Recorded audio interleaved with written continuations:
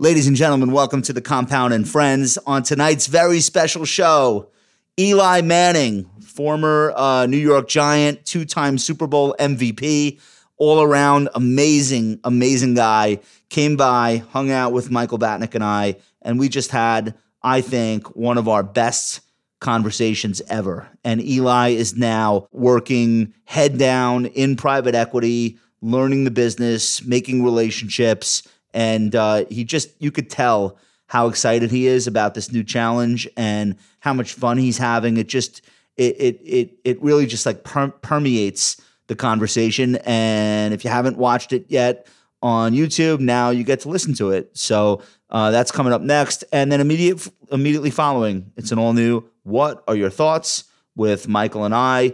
We get into the Berkshire Hathaway letter. We take a look at the Reddit IPO, which is coming public either this week or next. I'm not 100% sure. We get into a mystery chart. Michael makes the case for a popular financial stock. We talk Warner Brothers and Paramount and all kinds of stuff that's going on in the markets right now. So please stay tuned for that. Before I send you over to the Eli conversation, I want to mention our sponsor, Rocket Money. Awesome sponsor, awesome product. This is a personal finance app that finds and cancels your unwanted subscriptions, monitors your spending, and helps lower your bills so that you can grow your savings. Rocket Money has over 5 million users, has saved people a total of $500 million in canceled subscriptions. Stop wasting money on things you don't use.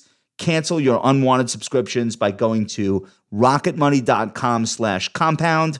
That's rocketmoney.com/compound. All right, I'll send you there now. John, Duncan, do your thing. So, Eli, I spent literally an hour and 8 minutes on Saturday watching all 373 of your touchdowns. That's second. All right. That's weird. You didn't want no interceptions though, right? Zero, no. All right, yeah. So you don't do that every day? You don't? Try not to. Try not to. So Michael Eisen has this thing, like all the Eli Manning stats and whatever.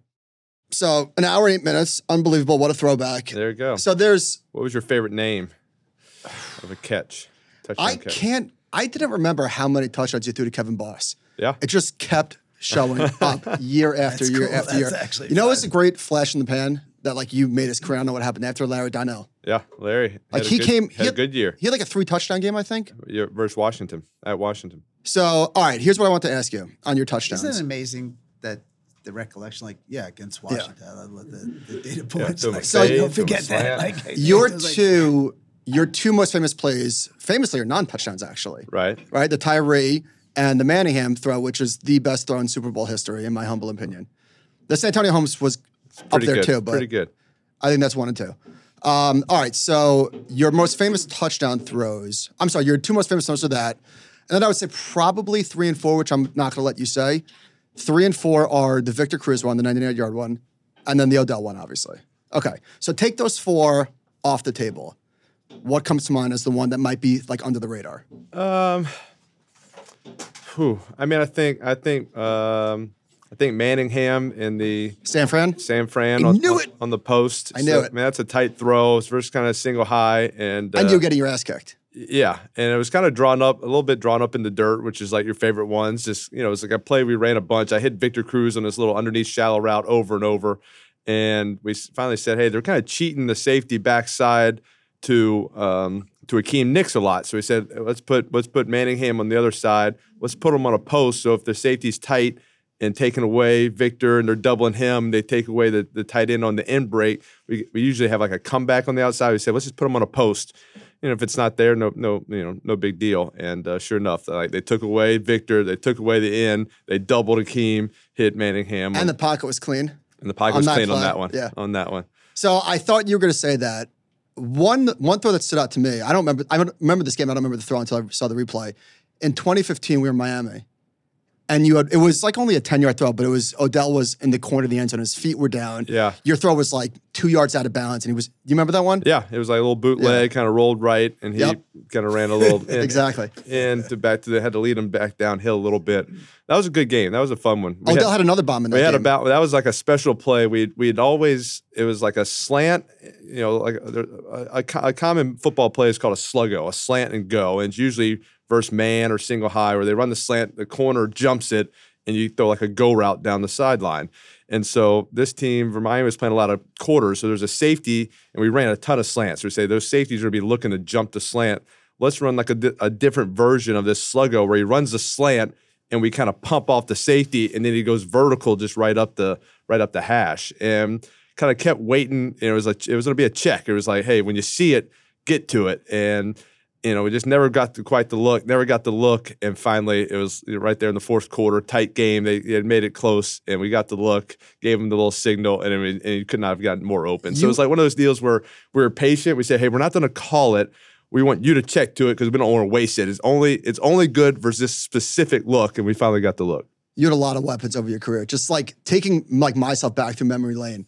Amani, Plaxico, Steve Smith, Nix, Manningham, Victor, Odell, obviously, like, holy shit, man. Yeah. And, a lot of Steve Smith's one that his name gets kind of forgotten in the mix sometimes, but he was so good early on that rookie year. A big part of us win the championship and win the Super Bowl that year. That's our downplay. Was his coming around and him like kind of learning the system. And we gave a lot of the slot receiver, which he was, a lot of reads. They could see the coverage and their route would change based off leverage, coverage, everything. And like Amani wasn't great at that because he had been in the league so long, it was hard for him to like adjust. Plaxico wasn't great at that. Steve Smith was the first person that got it, and we were able to grow. And some of those plays that were my least favorite were now starting to be some of my favorites. And he did it really well. And then Victor watched him, learned from him. And then when Victor came on, he took it to a whole new level. I think he had 1,500 yards in his first season, something like that. And it was all like on three different three different plays that he could adjust the routes. And we just like, we can't be wrong. Like whatever leverage he can see it. And it's hard, like running full speed and seeing a coverage and changing your route. It like not many people can do it. I always joke with Victor. It's like, oh, you're slow enough that you can see it and it all can happen. If you're too fast, like everything's happening too fast. You have like the perfect speed where you could, analyze everything and see it. And we were on the same page. Drew, what were your most memorable touchdowns? Yeah, I was afraid you're going to ask that question. Okay, we'll put those on screen later. Actually, watching his is my most. I agree with that. John, do you want to click us in? Official 3 claps. All right. So excited to have you guys here. This is all right.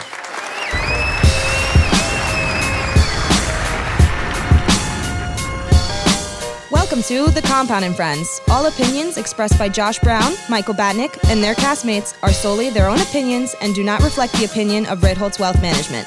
This podcast is for informational purposes only and should not be relied upon for any investment decisions. Clients of Ritholtz Wealth Management may maintain positions in the securities discussed in this podcast. First, right, Michael, you're hosting, so you take it away. I printed the intro. I've never done that before. Okay. So I warned Eli. Okay. I gave him a heads up. All right. Do we have tissues? We do? All right. Just in case. Okay. All right. Joining us in the studio today is Eli Manning and Drew Scheinman. Drew, I'll do your intro first because Eli's going to take a minute. Drew co-founded BVG, which stands for Brand Velocity Group, in 2019 with Steve Leibowitz and Austin Ramos. BVG is what's called an independent sponsor. It's a fancy way of saying they don't invest through a traditional fund structure. They raise money on a deal-by-deal basis. Prior to starting that, he was Senior Vice President of Brand Ventures at WME IMG. Can I have some water, please? Thank you. Sorry. Okay. Drew was the Chief Marketing and Revenue Officer for the Breeders' Cup, President of Simon Brand Ventures and VP of Business Development for Madison Square Garden, Coca-Cola, the Baltimore Orioles, and the New York Mets. Drew has helped athletes become business owners and was involved early on with one of my favorite shows from the 90s, MTV's Rock and Jock. I remember that. How great was that? Yeah. So it was musicians and athletes playing ball together. Very What a concept. Very, That's cool. very simple premise. Yeah. Athletes wanted to be musicians. Musicians wanted to be athletes. Bring them all together in an experience that fans could enjoy. There's a clip of that going around last week with Method Man, resurfaced Method Man clips playing Rock and That's Jive. great. Yeah. You I guys remember. do your research. We love that. Yeah, for sure. All right, and now Eli Manning, New York Giants legend, 2-time Super Bowl MVP, future Hall of Famer. Deal with it, haters. I will be at Canton when you get in. Eli's post-quarterback career is off to a great start with the Manning cast and all the investing that you're doing, which we will dive into today. Eli is also a philanthropist supporting Hackensack Medical Center and Tackle Kids Cancer. But for those of you who might not remember or who were too young to see all of it, let me remind you who Eli Manning, the football player, was. Most of these numbers were fairly easy to find, but if anything is like a little bit off, that's ChatGPT. We could blame that for them. All right, here we go. Eli played 236 games for the Giants over his 16-year career. He started in New York, and he ended here. Not the easiest place to play. Let's say that. The only quarterbacks that have played more games with a single franchise are Tom Brady, Brett Favre, and Dan Marino. Maybe you've heard of them. Eli is 7th all-time in completions, yards, and touchdown passes. On the field, Eli was cool as ice and cold as hell. You really put a lot of effort yours? into this. That's mine. I like When the that. game was on the line, you just knew he was going to deliver. I feel like I'm reading my wedding vows here. Eli set an NFL record in 2011 with 15 fourth-quarter touchdown passes. That's one ahead of the 14 recorded by Johnny Unitas and some other dude with a giant head that wore number 18 for the Indianapolis Colts. During his career in the fourth quarter, he's thrown for a total of 75 touchdowns. That's more than Phillip Rivers, Aaron Rodgers, Ben Roethlisberger, and Matt Ryan. Eli had 37 games. That's it. I'm almost All done. right, here you go. Yeah, Eli had 37 game-winning drives. Can we get to the interview part? 37 game-winning drives. It's 12th all-time, more than Joe Montana. And Eli didn't just put up numbers. He also won championships. In 2008, Tom Brady and the 18-0 New England Patriots were on their way to having arguably the greatest single season in the history of the National Football League until they played my New York Football Giants and Super Bowl MVP Eli Manning. A few years later, in 2012, the Giants beat the defending Super Bowl champion Green Bay Packers, who were 15-1 that season. They went to San Francisco for the NFC Championship game, in which we won, in my favorite non-Super Bowl Eli performance ever. And finally, Eli went on to beat Tom Brady and Bill Belichick for a second time in the Super Bowl in Lucas Oil Stadium, the house that Peyton built, which must have been the cherry on top. He's one of 5 players in NFL history to win multiple Super Bowl MVPs alongside Tom Brady, Joe Montana, Terry Bradshaw, and Bart Starr. All right, Eli, let me just tell you real quick what you mean to me and why I'm so excited to have you on today to get to tell you this. 2011 was the hardest year of my life. I was 26 years old, unemployed, lost my mother that summer after a long battle with cancer. Traveling to Green Bay for the divisional round of the playoffs to see you kick the shit out of the Packers was one of the best days of my life. You gave me light when my life was very dark, and I love you for that, so thank you. The world has changed a lot for me since you came into the league in 2004 until you left in 2020. I found a career thanks to Josh. We built a very successful business together. I got married and had 2 kids. Over that time, you were one of the constants. There was nothing like going to a new season with number 10 at the helm, knowing that we had a chance to compete. So, on behalf of Giants fans everywhere, Eli, thank you for everything. Thank you. Thank you for having me on. Thank you for that Can't believe great I didn't introduction. cry. I might bring you with me everywhere I go. Just to introduce me. That was worth the build-up. That's it. There was a payoff. That was good. All right. That was you good. Want, you want a minute? No, I'm okay. Honestly, I thought I was going to be in tears, so I'm very proud of myself. Okay. We're all very proud of you. Guys, thank you so much for doing this. This is like absolutely amazing for us. We're both lifelong Giant fans. Everyone we know are lifelong Giant fans and private equity fans too, I guess. We love that. Let's start off with how you guys hooked up and what the mission is and what you're doing together.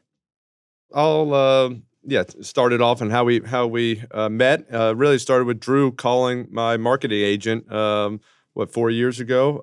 How many times did you have to call?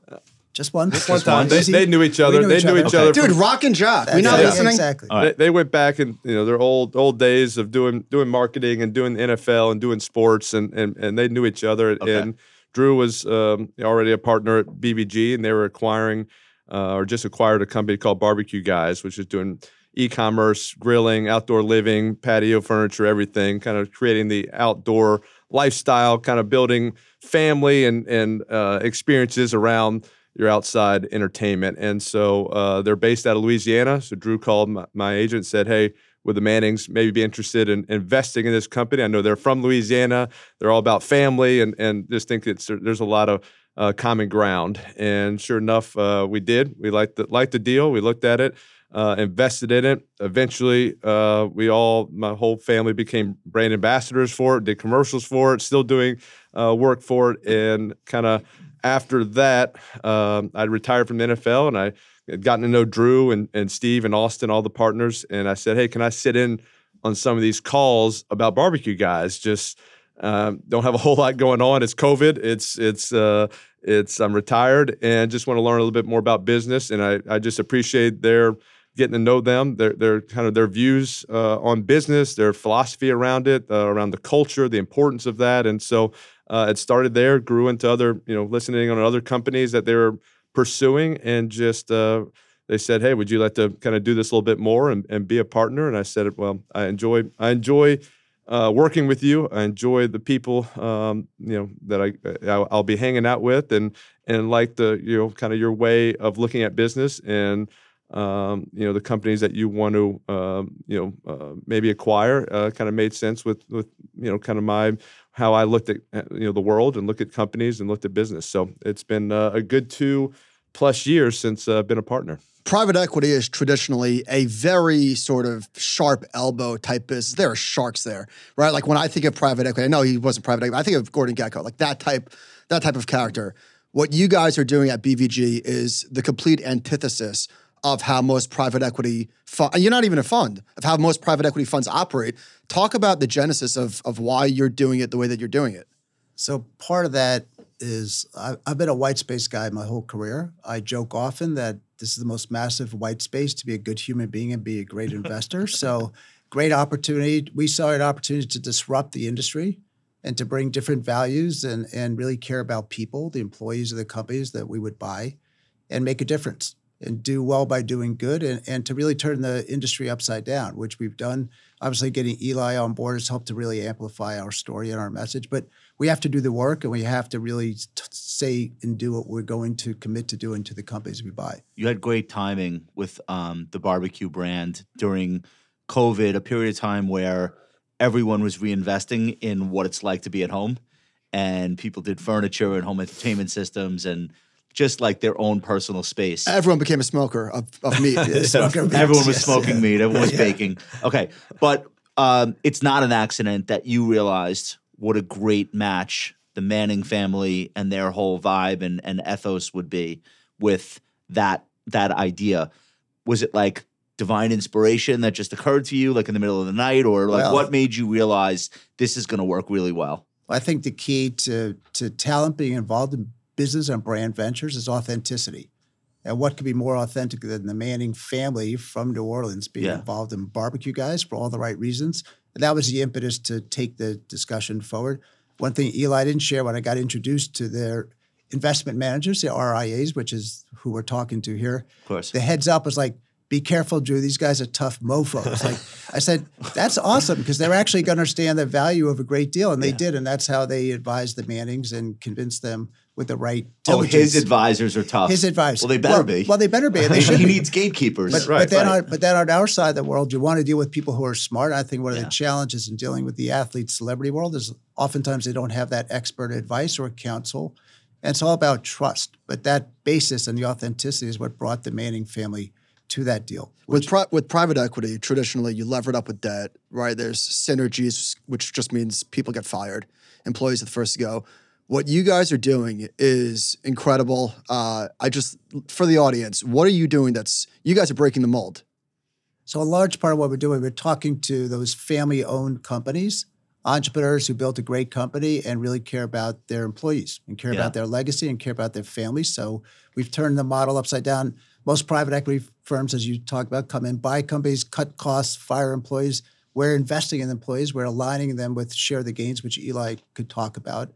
But we're changing the model dramatically. But for those CEOs and those family founders, they actually can take a great ride. And as you said, sharp elbows, past experience being on Wall Street, it doesn't have the best reputation. But in this case, they could take a great ride with great owners. People are going to be collaborative and not intrusive and add so much value from. So the transaction doesn't have to be what's best for the owner versus what's best for their longtime employees.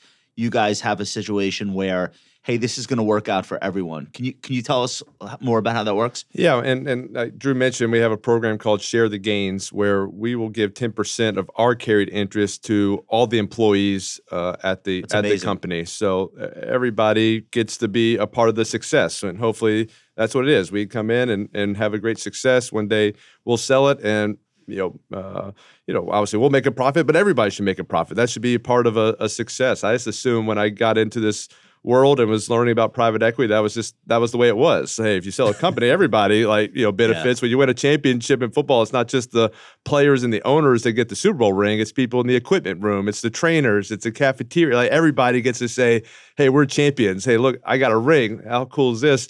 It's not that way in business and companies, and we want to try to create that. And this is just one of the ways, and we try to provide coaching to the employees, and there's going to be other ways down the road we can give them more of the pie. And so we just want to, I think when everyone's working towards that common goal and they understand, if I do my job well, if I work my tail off and I make this company better, then I should be rewarded for it. And that's the idea, that you can be rewarded for that. Eli, you grew up around money. Your dad was a stockbroker. Your older brother Cooper's been in the business, the financial business, for a long time.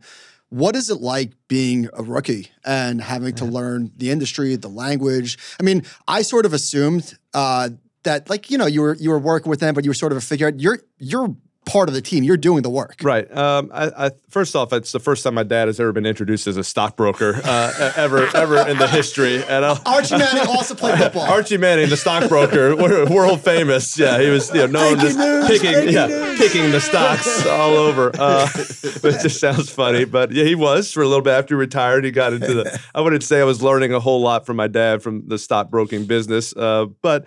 I think I always had an interest in business. I always had an interest in, kind of learning about a business. How does the business work? How do you start a business? How does it, how do you go public? All those questions I had. And, but I just didn't have a whole lot of time to pursue these things even as a player, when got to know great friendships and relationships with people in the business world. If they had an idea, I was like, hey, I'll put you in touch with my people who look at this stuff, and they'll make the decisions. It's not personal. It's not me. I just don't have time to look at it. I got to, get in this playbook and learn what's going on. So I always kind of pushed it off, and I would get updates and kind of, hear the cliff notes about things. But it was when I retired, I said, I really want to dive more into this and just learn about businesses, learn about a profit loss statement, learn about difference between private equity and venture and hedge fund and all these things, and kind of feel where I might want to get involved and where I could be impactful to a company and get kind of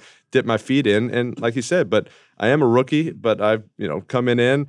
Kind of talking with Drew and the team about, the diligence behind a company, looking at, past statements and where they think the growth's going to go, how we can save costs, where, then going out there and fundraising and trying to sell it to institutional brokers or family offices or high net worth individuals. So you're selling a product and selling a company and an idea and selling our company that we're good people and we're going to do a good deal on this. So it's been new and it's been fun and it's been challenging at times. I'm in some uncomfortable situations, things I have not done before, and trying to figure it out. And I got to kind of know when I'm okay. Say, you know what?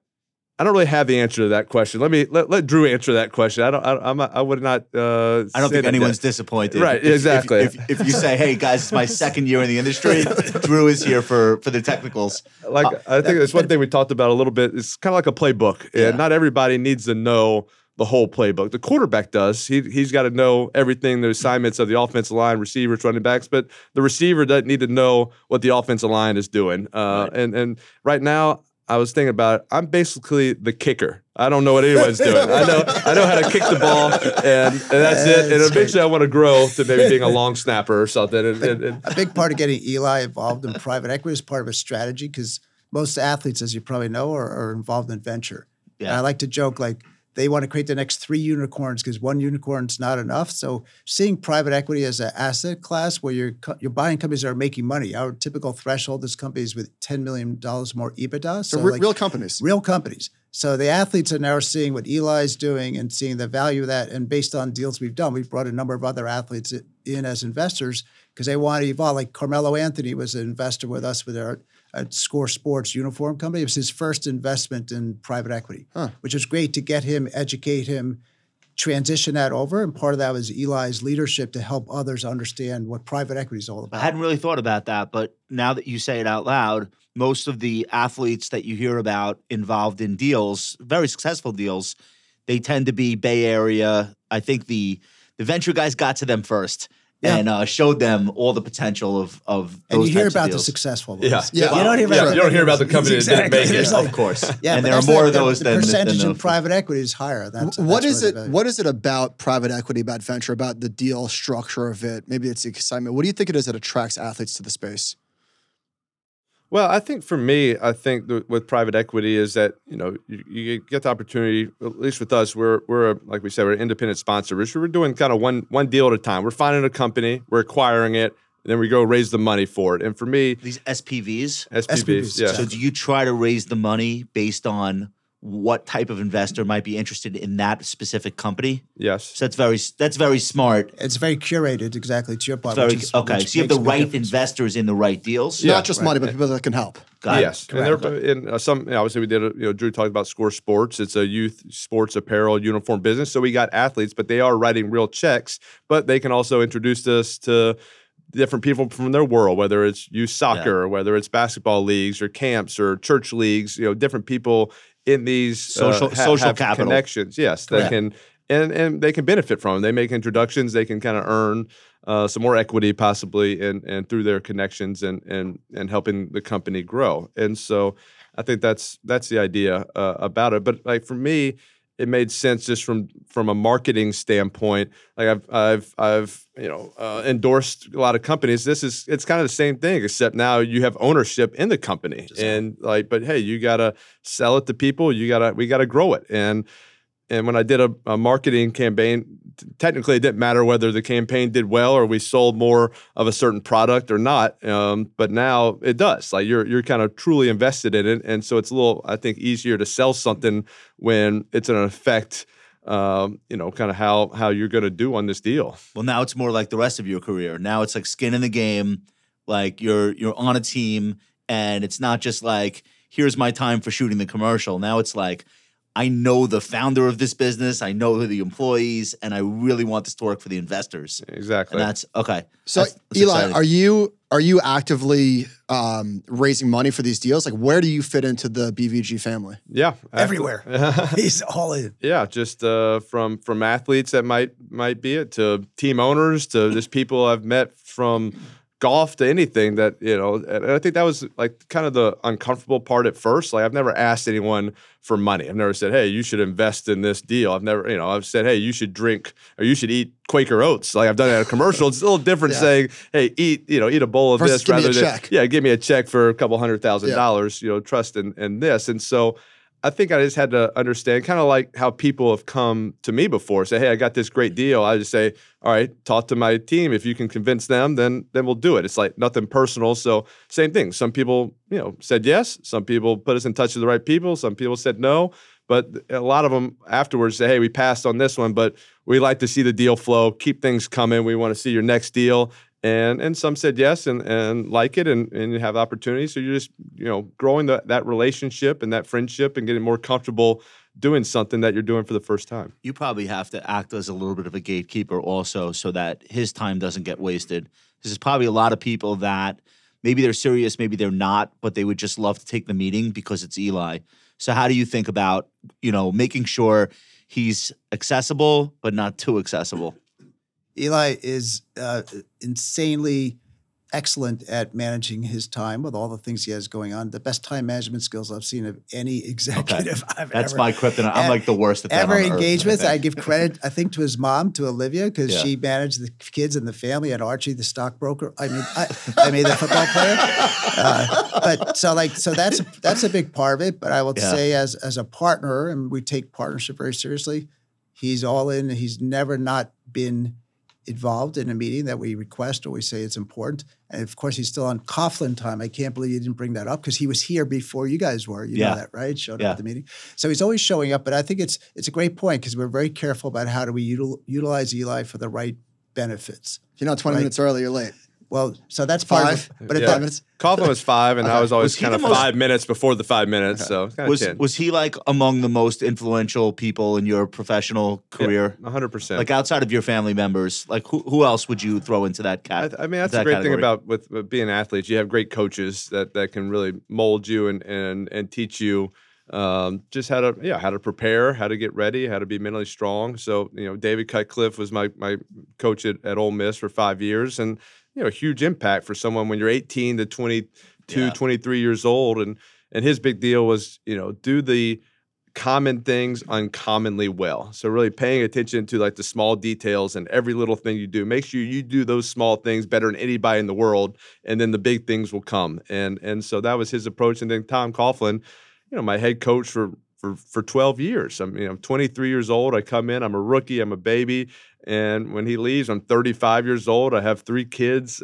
Become like a grown man, and with him for every day for basically 9 months out of the year. And his impact just on preparation. He talked a lot about if he had 4 hours to cut down a tree, the first 3 hours he's sharpening the axe, and that's his mindset. You don't win games on Sunday. You win it Monday through Saturday in your preparation, in your work, in your commitment to details, and then you go out there and you just react to what's going on. You trust in your training. You trust in the Michael the work believes you in put that. Look, this is the Coughlin effect. But that's it. Preparation, right? He had it. Absolutely. He obviously practiced it. So the tears didn't Got the come tears out of my system. Yeah, you got them out of the system. You knew what to. But I'd love to go back to your great question because private equity is insanely competitive. Last I checked, we have a world-class competitor. We're all very competitive. We like to win, so competition doesn't scare us. So success of private equity is all about the quality of the deals, quality of the companies you can acquire. Because if you find the right company, the capital is there. Sure. So Eli is an integral part of like sourcing companies as we're pitching new companies, coming to the table, for the right reasons to show how authentic we are and how committed we are to being different.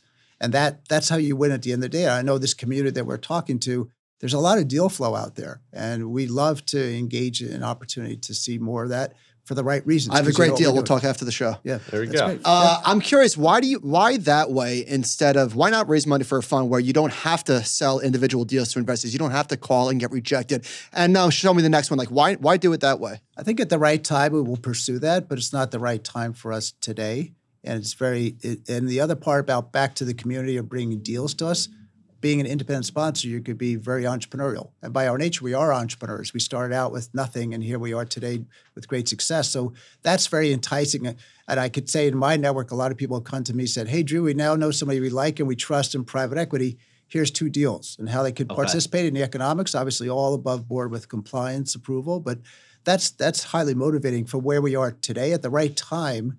Down the road, we may pursue a fund. From the seller's perspective, and I don't know this, so I'd be curious, it almost feels like that would be a more alluring offer if the private equity firm is coming to me and saying, we're not just throwing you into a fund. This is something really specific that we're going to do. We're going to bring in the right investors. We're going to structure this and custom tailor it to your business and your business's future. That, to me, that sounds like you would almost have an edge versus, I don't know, like a $10 billion fund. No question. Okay. You sound like you're more than a kicker, by the way. You've advanced from Eli's kicking. Yeah. I've been around for a little bit. But I don't know private equity well at all. No, you know exceptionally well. That's what drew me a little bit to BBG is that it wasn't a fund, and so like a fund, you're not forced to. Hey, we got to put money out. We got to spend this money. We have it, and you might do a deal that's maybe not the perfect deal. It's not a great deal with us. we can be very patient in the fact that, hey, we're going to look for the right deals. We don't have to do a bad deal. We need to. We're a small fund. We're getting kind of getting our feet wet. We're new to this in the sense of we don't have tons of deals out there. We need to get these right. They need to be good deals for us, and so that's what drew me to it, is that you're being selective on making sure we're doing good deals. How do you guys feel about exits? Like, what are you telling investors for a new deal in terms of like how much time, how badly do you need the capital markets to be in good shape, or any of these potential IPO candidates? I'm just curious, like, how you think about that. They're all good considerations, so you have to think through very carefully. A typical private equity is 3 to 5 years. Right. So we're no different than that today. Now, with our Share the Gains program, over time, we may evolve and have greater flexibility with the right type of investors and LPs to extend that out, right? If you want to and have that flexibility, it might make sense to do that. Okay.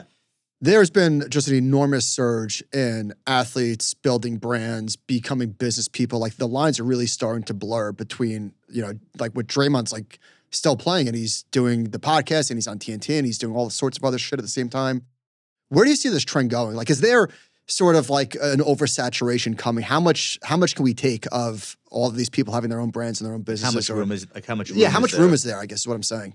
Yeah, I mean, it's definitely changed over the last 15 years. I mean, when I was still playing or early on in my career, you really didn't talk about anything besides football. Like, you didn't talk about in the locker room much. You didn't talk about deals. You weren't going on podcasts or going on shows or doing interviews about anything financial. It was like, don't talk about that. You don't want anyone to think you care about anything else besides football. And I told a story about, an off season going back and had an offensive lineman. I asked where he was training for the off season. He said, well, I'm kind of just, did a lot of work, got my real estate license, preparing for life after football. And after like a few weeks of practice, I was like, hey, if you don't start blocking better, you're going to be doing that real estate thing full time. And sure enough, he was. So that was the mindset. Like, if you weren't all in, then you were gone. It's such a short life to be a professional athlete. And obviously, there's the ones that have been doing it for a long time at the top of the game. And there's just so much more exposure. You hear about these deals of guys invested early in a company. And so word gets out, other athletes hear that, and they're saying to their financial advisors, hey, I want to get in some deals. Like, I want to get in, some of these early deals, and which can be dangerous. But I think, the contracts are getting bigger. They have money to spend. Hopefully they're spending it the right way. They are investing it. They are putting it out there and to invest. I think that's the positive thing. That's a good thing. But, like you said, a lot of these athletes they're on their own podcast. They're doing shows. They're out there. And that's just kind of the way the world goes with social media, with everything. Everything you do is kind of to be seen or can be seen. And so you just want to make sure the things you're putting out there are worthy to be seen. And we want to help. From my experience starting Talent Brand Ventures at Endeavor, and then now being partners with Eli and what we're doing in private equity, we've seen the world from a very unique vantage point. Yeah. And we work with a lot of talent across different deals, but we want to help the RIA community and those that are involved in that, because I think we have great experience and wisdom and have learned a lot. And that correction, I think, is critical. To your point, is like so much going on. The correction is the path to the future. And part of that is the education and the different mindset of those people on the other side who we go to help make those deals. They have to learn, and we're here to help educate them. We'll let you guys get out of here soon. But before we do, Eli, you were pretty tight-lipped as the quarterback of the New York Giants. And there was always stories from your teammates. Eli's hilarious. He's a prankster. He's got a personality. Now the world is seeing it with the Manning cast and everything else you're doing. What was that like being so I know you just being so guarded in front of the media for all those years? I think for me, I think that was a play that I thought I had to make, just being in New York. You have so many papers and TVs and stations talking about the Giants, and I'm talking about New York, where if you say something and all of a sudden, someone's going to say, well, he's a goofball, or he's not serious, or he's not focused. Like, I mean, they're all competing against each other. They're all looking for one little story, one little thing that hit that's different from what the other people are saying. And so I was very, conscious of that, of not giving them anything that they could, say I wasn't committed to doing my job and playing quarterback for the New York Giants. And that was my number one focus. I didn't want to give anyone, opportunity to say anything differently. And so I think it was when I did retire, and I said, well, I don't really have to worry about it anymore. I don't have to worry about someone saying I'm not focused or not serious about what I'm doing. I'm on a show where I sit on my couch and watch football and make fun of my brother's forehead. It's not that serious a job. Obviously we're doing business, and that's, it's fun. Like, I get to be around good people. I get to learn about businesses. Every meeting that I sit in with Drew and the team, and we're looking at a company. I'm learning something new, a new word. The first one was EBITDA. Now it's GARP, growth at a reasonable price. That's my favorite. I'm a big GARP guy. Just throwing that out left and right in the streets. Yeah, just like, hey, how's your GARP game? Strong to quite strong. Are y'all doing a lot of GARP? You looking at a lot of GARP companies? We're all about GARP here too. All about GARP. Eli, where Chaz Powers come from? Chad just came, was doing a show. Think Fast, Run Fast. Yeah, Think Fast, Run Fast. Doing a show for ESPN on Places, kind of doing a history of college football. And we said we, wanted to try out, go undercover and try out. Penn State does these 2 open tryouts still for people to walk on, or they call them run-ons. And so we called Coach Franklin and said, hey, can we try out? And went undercover and did it, and just started, amazing. Just started making up stuff and Think Fast, Run Fast. I don't know what that means. That means nothing. Never said that in my life. It was just, I felt like I had to talk. I had to say something. I'm there by myself. I'm mic'd up. No one's. How many people told you after that has to be a show? Like everybody, right? Yeah, heard it. Now it is. I mean, it's Glenn just, Powers. Yeah, it's got, Are you guys involved? Are you guys participated in producing that? Omaha's involved, and I'm an executive producer. But I've sat with as they're writing the scripts, and just talked about what a locker room's like, or what's going on, what would happen. And so obviously they're much better at it. And I think they chose Glenn Powell just because we have similar bodies, obviously. So it made a lot of sense. But I've gotten to know Glenn and talked to him. We're kind of go back and forth. I gave him some hard time about one of the early times we were on a Zoom together, talking about this. I said, well, Glenn, I did see you throw a pass in Maverick, and we need a lot of help. We're gonna have to go to some camps. We're gonna have to really put in the effort. He's like, if you didn't know how much baby oil was on these balls, so we're all lubed up for that. That's right. Beach scene. They did the beach scene. Yeah, he's throwing the balls. It's like a repeat of the volleyball. It was a callback. Exactly. So having fun with it. But yeah, the fact that there's a show, a scripted series being made after a character that I came up with is like mind blowing. I would never imagine that or assume that or guess that in my entire life. It's amazing. Do you have a strong opinion about two things that have just started really since you stopped playing, but I think they have a big impact and they will. Do you have a strong opinion on name, image, likeness for college athletes and sports betting? And I think it's supporting the game right now. I don't think it's really crossed over into any negative outcomes, but how do you think about those two things, which you really didn't have to deal with while you were playing? I'm okay with NIL. I'm fine with college players earning some money. They are in a business. It's a big money business of college sports and TV, and so I'm fine with them getting something. I don't think you should be like paying high school guys to come to that school. Like I'm kind of feel weird about that. I think it's like once you're in college and you become the starter and you're playing, like, hey, if the guy wants to do an endorsement deal or a guy gets some money or everybody's getting the same amount, I think they should be getting something. But like I think there's no loyalty to your school anymore. You're not going to a school because, hey, I love this offensive coordinator. I felt like if I'd never played a down of football in my life, this is to be the school I go to. I love the campus. I love the people, the atmosphere. Like that's not in consideration anymore. It's all about, oh, they're paying me $50,000 more, so I'm going to go here. And then that's why, they're not happy after a year and they transfer. And now you can transfer so easily, which I don't like that idea. I think it should go back to the old way where if you transfer, you should have to sit out right away.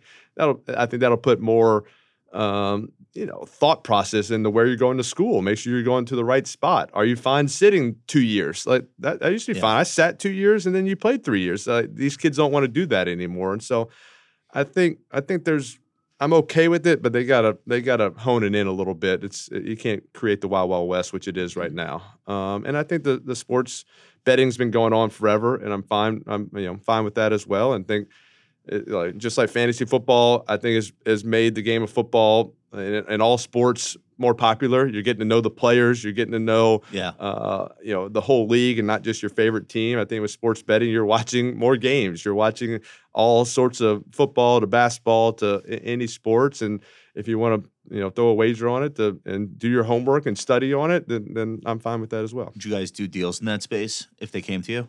With the right kind of deals, we'd consider it for sure. Because both of them seem like they would make sense if thematically. the right level of growth of the company and the right opportunity to continue to grow and evolve, we'd look at that. So I know we have them for a finite time. No, I'm good. Drew, thank you for coming. this was great. amazing. Thank you, Eli, guys. Thanks, guys. thank you so much for coming. So This much was fun. Thank really you. a thrill for me. You So guys, thank you. you guys are amazing. I love the story, and we will follow your career with great interest, as they say. Perfect. I'll see you in private Canton. equity. Thank you. Thank you so much. Guys, thank you so You much. can introduce me. Thank you. All right. Thanks, everyone, for listening. Very special guests. Drew, thank you so much. Very special guest, Eli. You guys have been amazing. We appreciate it. All right. That's it from us, guys. Thanks for listening. We'll talk to you soon. Good job. Thank you. Thank you. I think we're going to do it one more time just to make sure. Exactly. So I want to hear that again. We weren't recording. You're opening. Oh, I mean, I can't. Does he like it to keep I that? can't believe I didn't cry.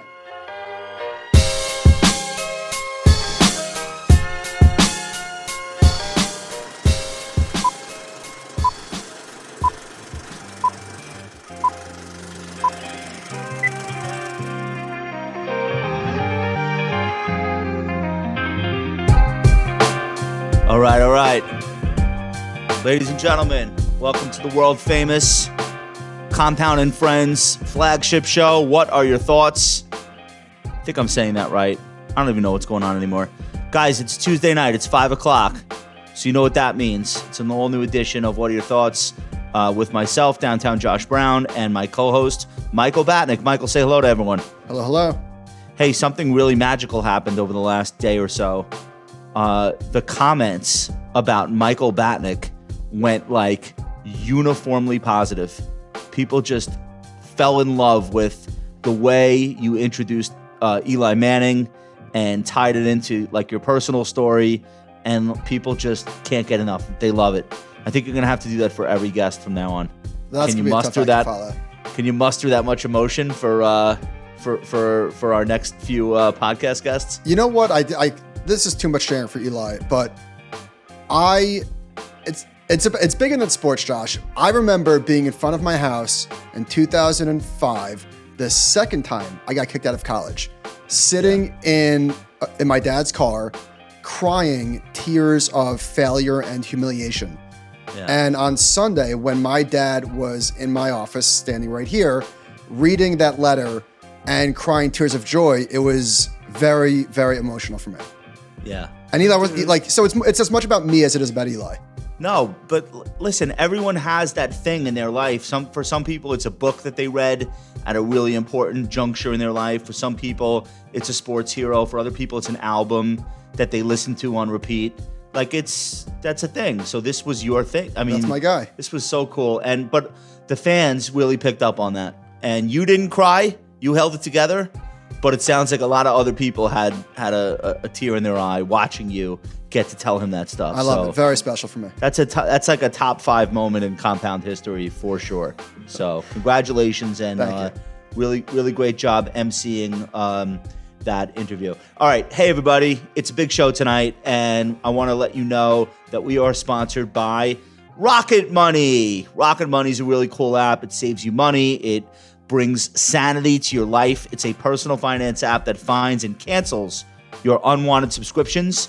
It monitors your spending, and it helps you lower your bills so that you can grow your savings. Michael, what else am I missing here? I love this thing. So every week it tells me how much I spent compared to the prior week.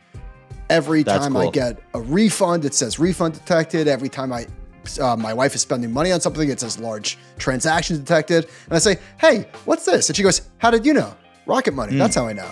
I'm a sleuth. That's cool. Rocket Money has over 5 million users, has saved people a total of 500 million in canceled subscriptions. I love it. Yeah. I really do. So here's how you find out more. Rocketmoney.com/compound. Stop wasting money on things you don't use. Stop it already. Rocketmoney.com/compound. All right. You read the Berkshire annual letter like everyone else working in finance? Yeehaw. Okay. What was your, like your, maybe not takeaways, but like your general impression? I thought he rose to the occasion. This is the first one, obviously, since Charlie Munger passed away.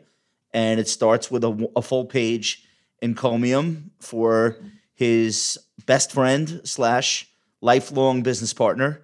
And I thought it was beautiful. He didn't like go over the top. He didn't write 400 pages. But he said, the way he phrased it was, Charlie's the architect of Berkshire. I am the general contractor. And Charlie was content to let me spend most of the time in the spotlight. But really, I was just acting on his orders. I thought that was really, you're going to say that someday about me. That's like our relationship. Yeah, it's exactly like that. No, but I thought that was like a really nice way to phrase it and in a very succinct tribute. I thought that, the tribute to Charlie was great. The thing that I love about reading Warren Buffett is he says the same damn thing every year, and he's been saying the same thing every year since 1950, which is buy good businesses, wait, don't bet against America. It's very simple. And I love the reminder of that because 24 hours after reading it, I always forget. So every 365 days, I get to remind myself of why he's Warren Buffett and I'm a bald idiot. He I thought did a nice job of like in one paragraph explaining the influence that Charlie Munger had on him, where like he was so he said, I bought Berkshire Hathaway. Charlie Munger said it was a terrible decision because at that time Warren was still under the sway of his earliest mentor, Ben Graham. You can almost say the spell. Fine, we could say that. And what he was looking for were companies like Berkshire Hathaway, which were terrible companies, but at such great prices that it didn't matter how bad they were. And that was Buffett's investment strategy. And Charlie talked him out of it and said, look, that works on a small scale. Ben Graham was operating during the Depression, and he's like a university professor. That doesn't work running an investment partnership or a public company insurance business. You really can't scale that because there are not enough pieces of shit to buy that are going to survive. So being talked into, how about this? Let's buy amazing businesses, and it doesn't have to be the cheapest price. It could just be a good enough price. And that was an unlock for young Warren Buffett. And that, if you look at their most successful investments ever, they're mostly in that group of companies. And it's not, horrible businesses bought at perfect prices. So I thought he did a really good job bringing that idea back to the forefront for people that have never read a Berkshire letter before. One thing that I think as a reader of Buffett's letters, like one thing that stands out is integrity, which is obviously lacking in this business. In the late 50s, when did he close his partnership? Was it late 60s? I think it was the early 60s because the first Berkshire Hathaway letter that he ghost wrote for the CEO was 1965, I think. All right. So whatever it was, he wound up the partnership because he didn't think that the conditions were favorable for him to be able to earn the type of returns that he was used to delivering for shareholders. And nobody does it. Everybody rides the fees and rides it out. But he returned their money. He gave them a few options, told them that he would help them. And he did that. And most recently, now he's 93. He's obviously made, tens of billions of dollars. But nevertheless, nobody talks like this. And this is what I mean. He said, just in terms of setting expectations, he said Berkshire should do a bit better than the average American corporation. And more important, should also operate with materially less risk of permanent loss of capital. Anything beyond, quote, slightly better, though, is wishful thinking. This modest aspiration wasn't the case when Bertie, that's his sister, went all in on Berkshire, but it is now. Nobody talks like that. He's like, listen, if you think that I'm going to be able to do going forward what I did in the past, you're delulu. It's not going to happen. Here's why. Nobody is in a position where they're managing money the way that he is. So he's not charging an investment management fee. So he doesn't have the incentive to convince people to stick around. If somebody wants to sell Berkshire stock, that's not a person that's paying him a fee, and they have to find another buyer to take it from them. So he has permanent capital. So it's hard to talk that way. if let's say you manage a $10 billion hedge fund, which is huge still in this day and age, and your specialty is small caps, you obviously can't do the same type of investing in small caps at 10 billion that you could do at 100 million. There's just no chance. You need much bigger market cap stocks to play in, and you're probably giving up a lot of alpha. But here's the problem. You're charging 2% in management fee, and you need to charge that because you hired all these great analysts. So you're surrounded by talented people, and they have to get paid. So that's why nobody else talks that way. Because if you were that $10 billion fund manager and you start telling people, hey, expect much lower returns, they're going to pull their money out, and then you have to start firing the talent that you've amassed, which will then affect the performance of the fund no matter how much it shrinks to. So it's almost like there's a Rubicon in hedge fund management, and for different categories of hedge fund, it's at different levels. But Buffett is not a hedge fund, so he doesn't have that constraint where he needs to be able to charge enough to pay all these people. It's just not the way that he's structured. And other people have figured this out. That's why so many hedge funds have set up overseas insurance subsidiaries, because they would love to have a property casualty insurer throwing money into an investable pot the way that he does. He just beat everybody to the punch and figured this out, 50 years ago. And that is, I think, one of the main sources of their enduring advantage. But still, like at this size, they have $163 billion in cash. Is that the number? Something like that, yeah. It's a lot. In terms of size has really become the enemy of what they could realistically do at this point. He said that just in terms of their size, like them versus the rest of the S&P 500, they occupy 6% of the universe in which they operate. So he said there remain only a handful of companies in this country capable of truly moving the needle at Berkshire, and they have been endlessly picked over by us and by others. Some we can value, some we can't. And if we can, they have to be attractively priced. He's just not going to have, everyone's saying like the cash pile. When is he going to pull the trigger? What's he going to buy? Never. There are very few companies, as he just said, they're all fairly valued for the most part. Yeah. He's not going to quote unquote pull the trigger because the elephant gun is now even too big to shoot an elephant.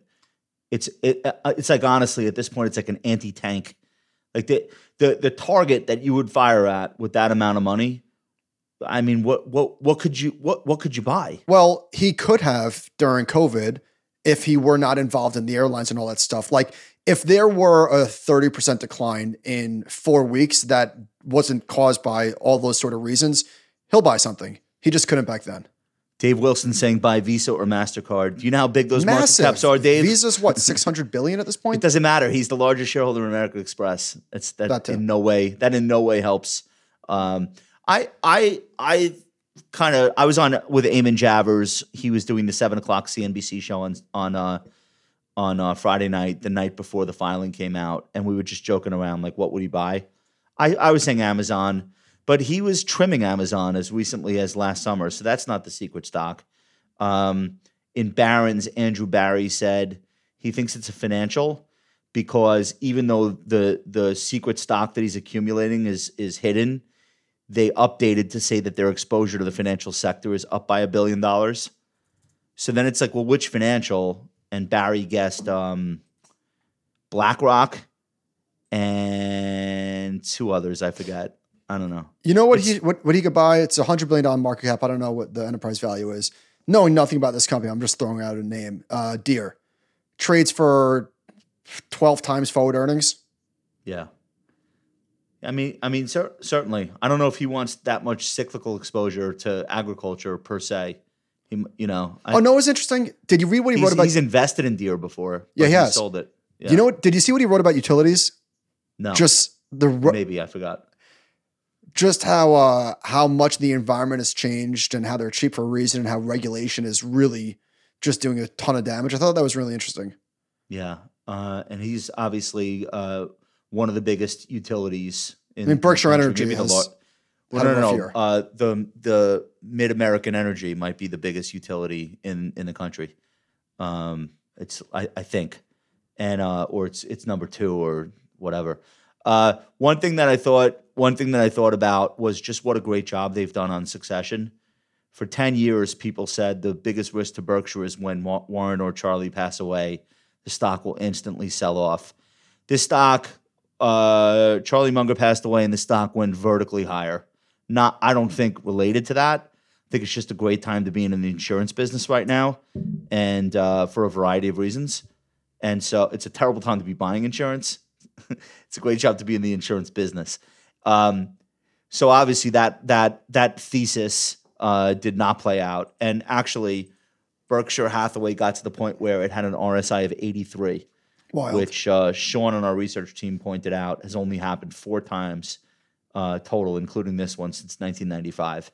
So not only did the death of Charlie Munger not sink the stock, it actually it's never rallied harder, which is pretty remarkable.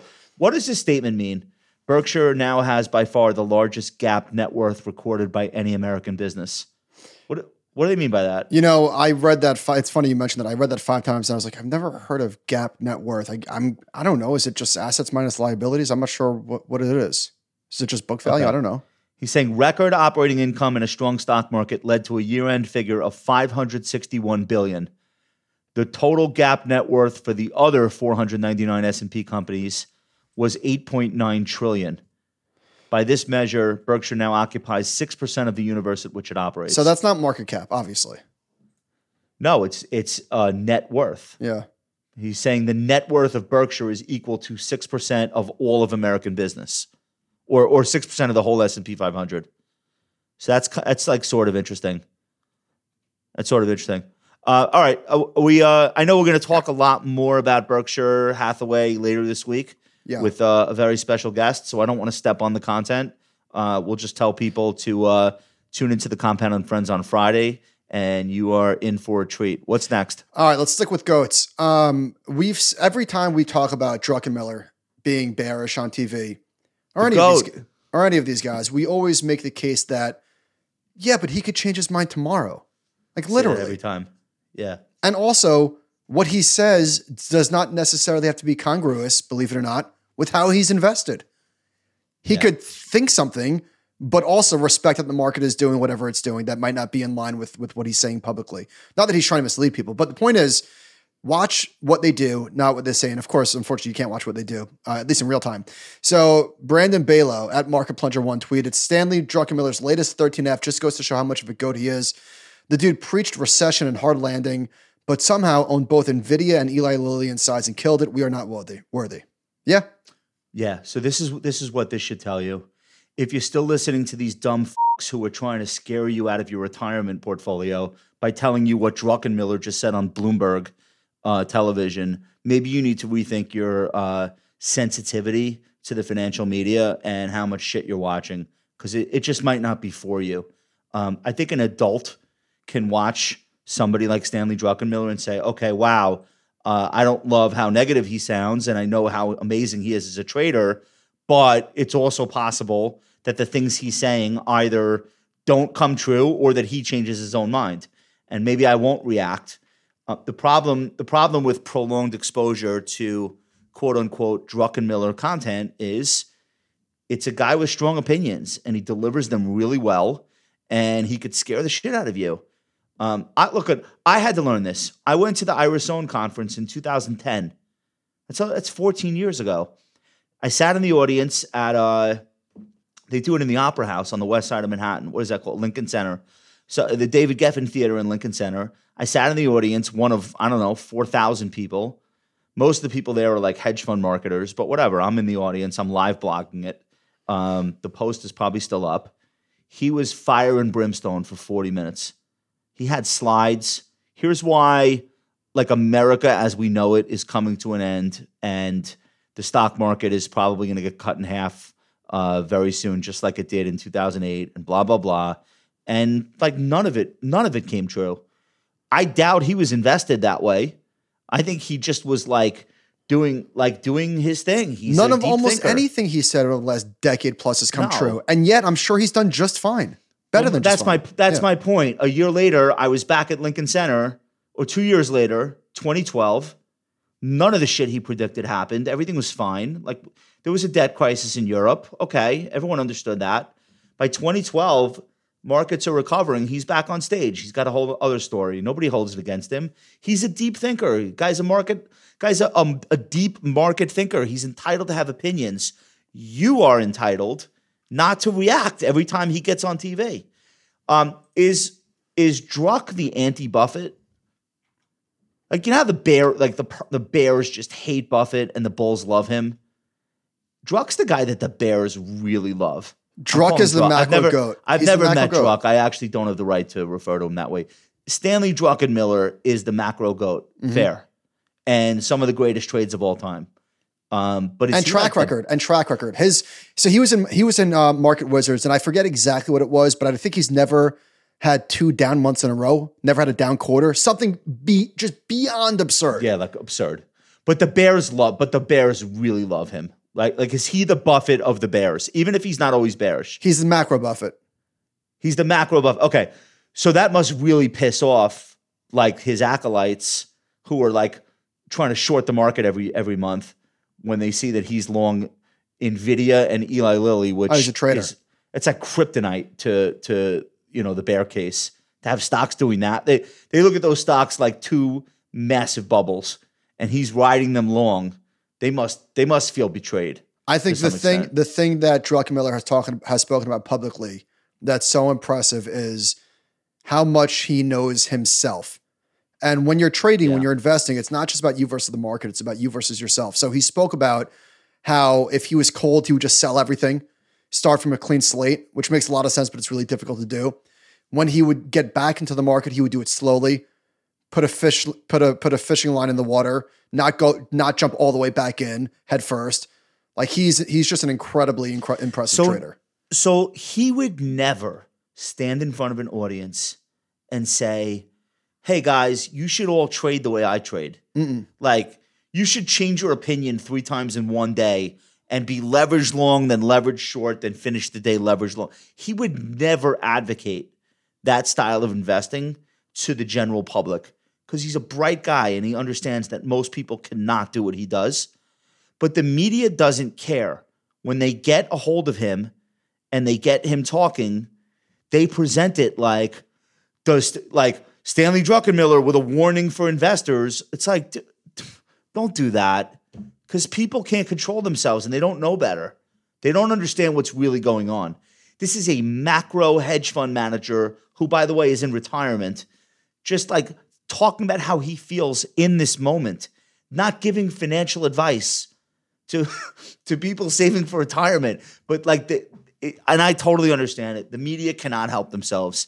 They always have to go that next step. And here's why you need to pay attention, because it's an engagement game, and I guess I understand it. But that's not his fault at all. He's not the one presenting his views that way. What's this 10 biggest single day market cap gains? On Thursday, after NVIDIA reported earnings, they gained $247 billion in market cap. Not a bad day. If I didn't own it, I would be the biggest NVIDIA hater on the planet. Are there 20 companies that size? I don't know, something like that. This is so stupid. All right. I guess it'll continue until they miss earnings. And guess what? It's still trading great. Unbelievable. Not giving anything back. The stock will go up $240 billion every time they report an earnings beat until they don't. And I guess it'll take the elevator down. All right. Speaking of watch what they do, I just wanted to throw this in here. Insider selling is becoming a story. And I don't blame the insiders for selling. Stocks are up bigly.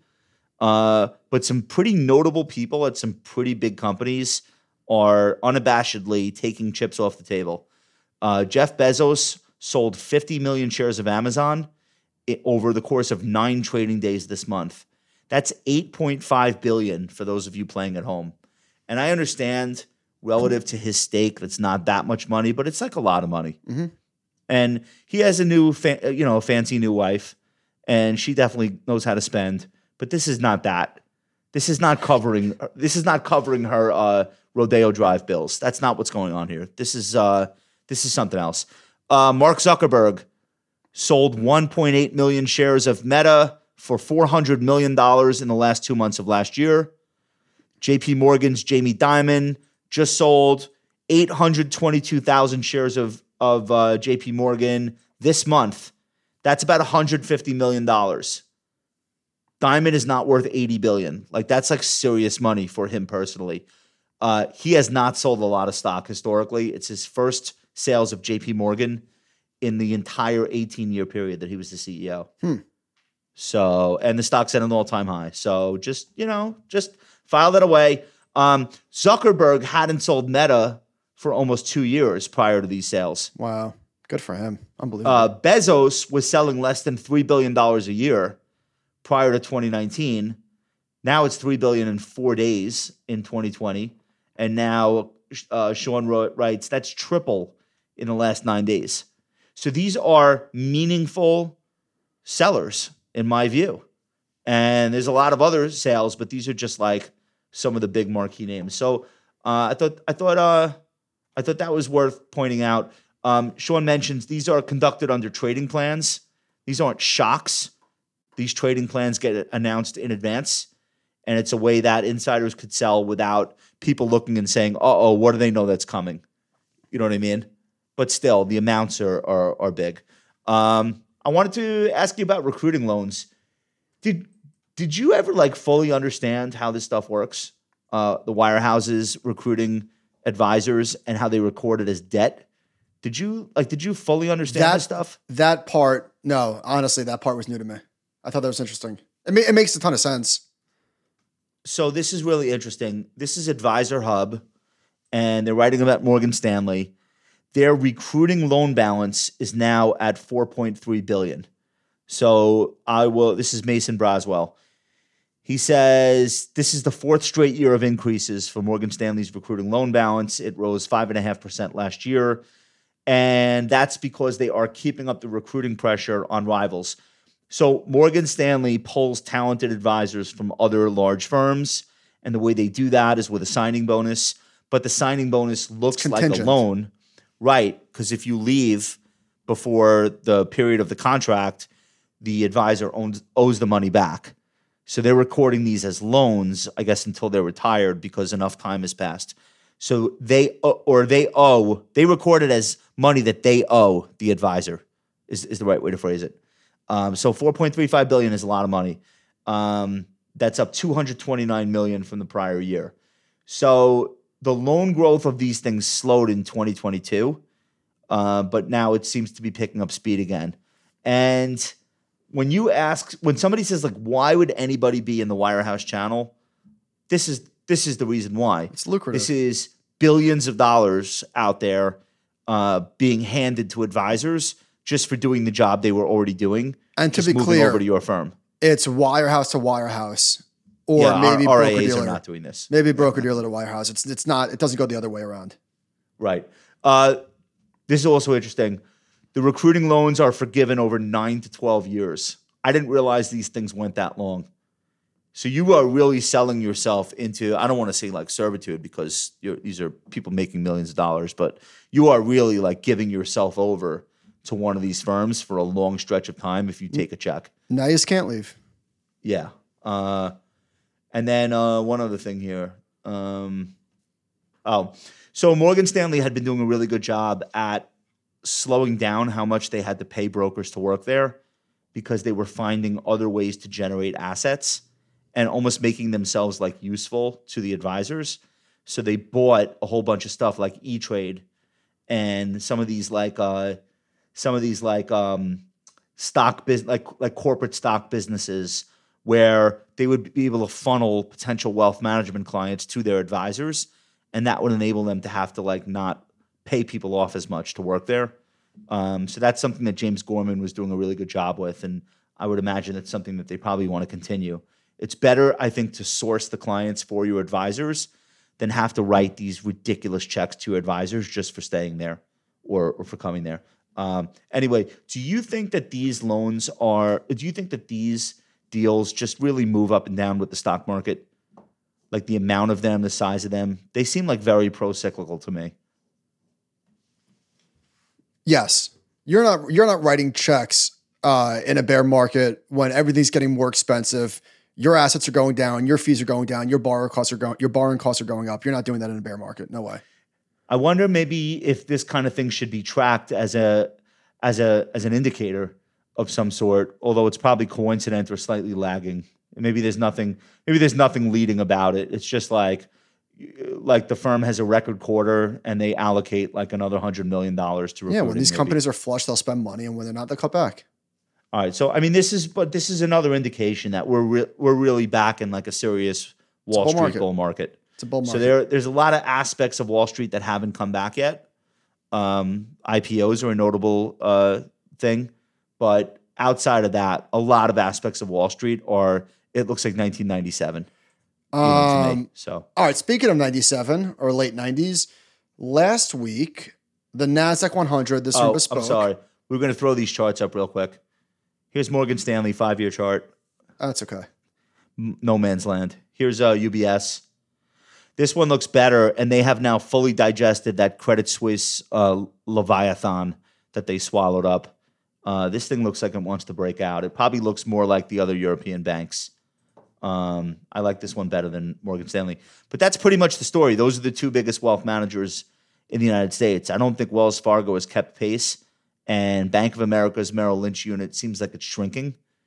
So it's really like a two-horse race now, which is also interesting. But okay, let's keep moving. Last week, for the first time since ... March 2000, the Nasdaq 100 made a new all-time high on a day, it gained 3%. Now, that doesn't mean anything. It happened 22 times from 1998 to 2000. So while it is true that it happened at the top, it doesn't necessarily mean that it has to be the top. Wait, what exactly happened? What exactly happened 3%. Was the Nasdaq 100 made a new all-time high on a day it gained 3%. So in other words, normally when it makes the new high, it's not also like a huge gap up day. Yeah. I mean, right. It dribbles up. It doesn't normally do what it did last. I don't want to say normally because it did it 22 times in the late 90s. It hasn't done it this cycle. Right. So you only really get that when you have big tech stocks reporting blowout numbers. In this case, we really only needed one. This is Jason Gepford, sentiment trader, flagged this. Unusual situation developing. The NASDAQ composite is up nearly 3% with fewer than 55% of issues advancing. All 5 precedents occurred between 1999 and 2001, which was on the way down. So again, just unusual. Very odd environment. I have to tell you, I think the chip rally is masking some serious weakness, and I think the Nasdaq is still in this process of topping out. Where's the weakness? Because the QQEW closed at an all-time high today. Yeah, I think Apple's going to have a lot of trouble getting back to its high and printing a fresh one. I think Alphabet's in the penalty box for a quarter or two, and that's a best case scenario. They're like Bud Lighting themselves right now in full view of the investing public, and people just do not want to go anywhere near that thing. They are not reassuring anyone. They are going to now re-release Gemini a month after launching it in another few weeks, they claim, and try to fix all this bullshit that's built into the algorithm. And I think people are going to laugh at it when it comes back online. They're going to have 1 million people on social media trying to find poke holes in it. It's a really, and I'm a long-term investor in Alphabet. This is probably the most pessimistic I've been about the stock since I've owned it. Tesla's in a 19% drawdown from its high, having one of its worst years ever, and that's just year to date, dude. Like one of its worst years ever, year to date. I just have to reiterate. So yeah, some of these names. Case. You're at Apple doesn't look great. Well, Tesla. I'm telling you one by one, the big important stocks are bleeding. Now, here's why that's bullish. I don't subscribe to this theory that the market can't do well without these names. Maybe statistically it needs them, but like there are amazing charts all over the S&P 500 right now. Hang on. Every sector. Meta, Microsoft, and Amazon all look very, very strong. So yeah, Apple doesn't look good, Tesla doesn't look good, Google's whatever. But I have to reiterate, the equal weighted version of the NASDAQ 100 closed at an ATH today. It's never been higher. So there's not a lot of weakness around. It's a lot of strength. I think you have money coming out of those really big stocks and finding a home elsewhere, and that could continue. I just think it's. I think the leadership changeover that seems like it's happening here is going to be a little bit bumpier than what we've experienced so far. You might be right. You might be right going forward, but just to reiterate, the rally is broadening out. It's not narrowing. Yeah, which is great.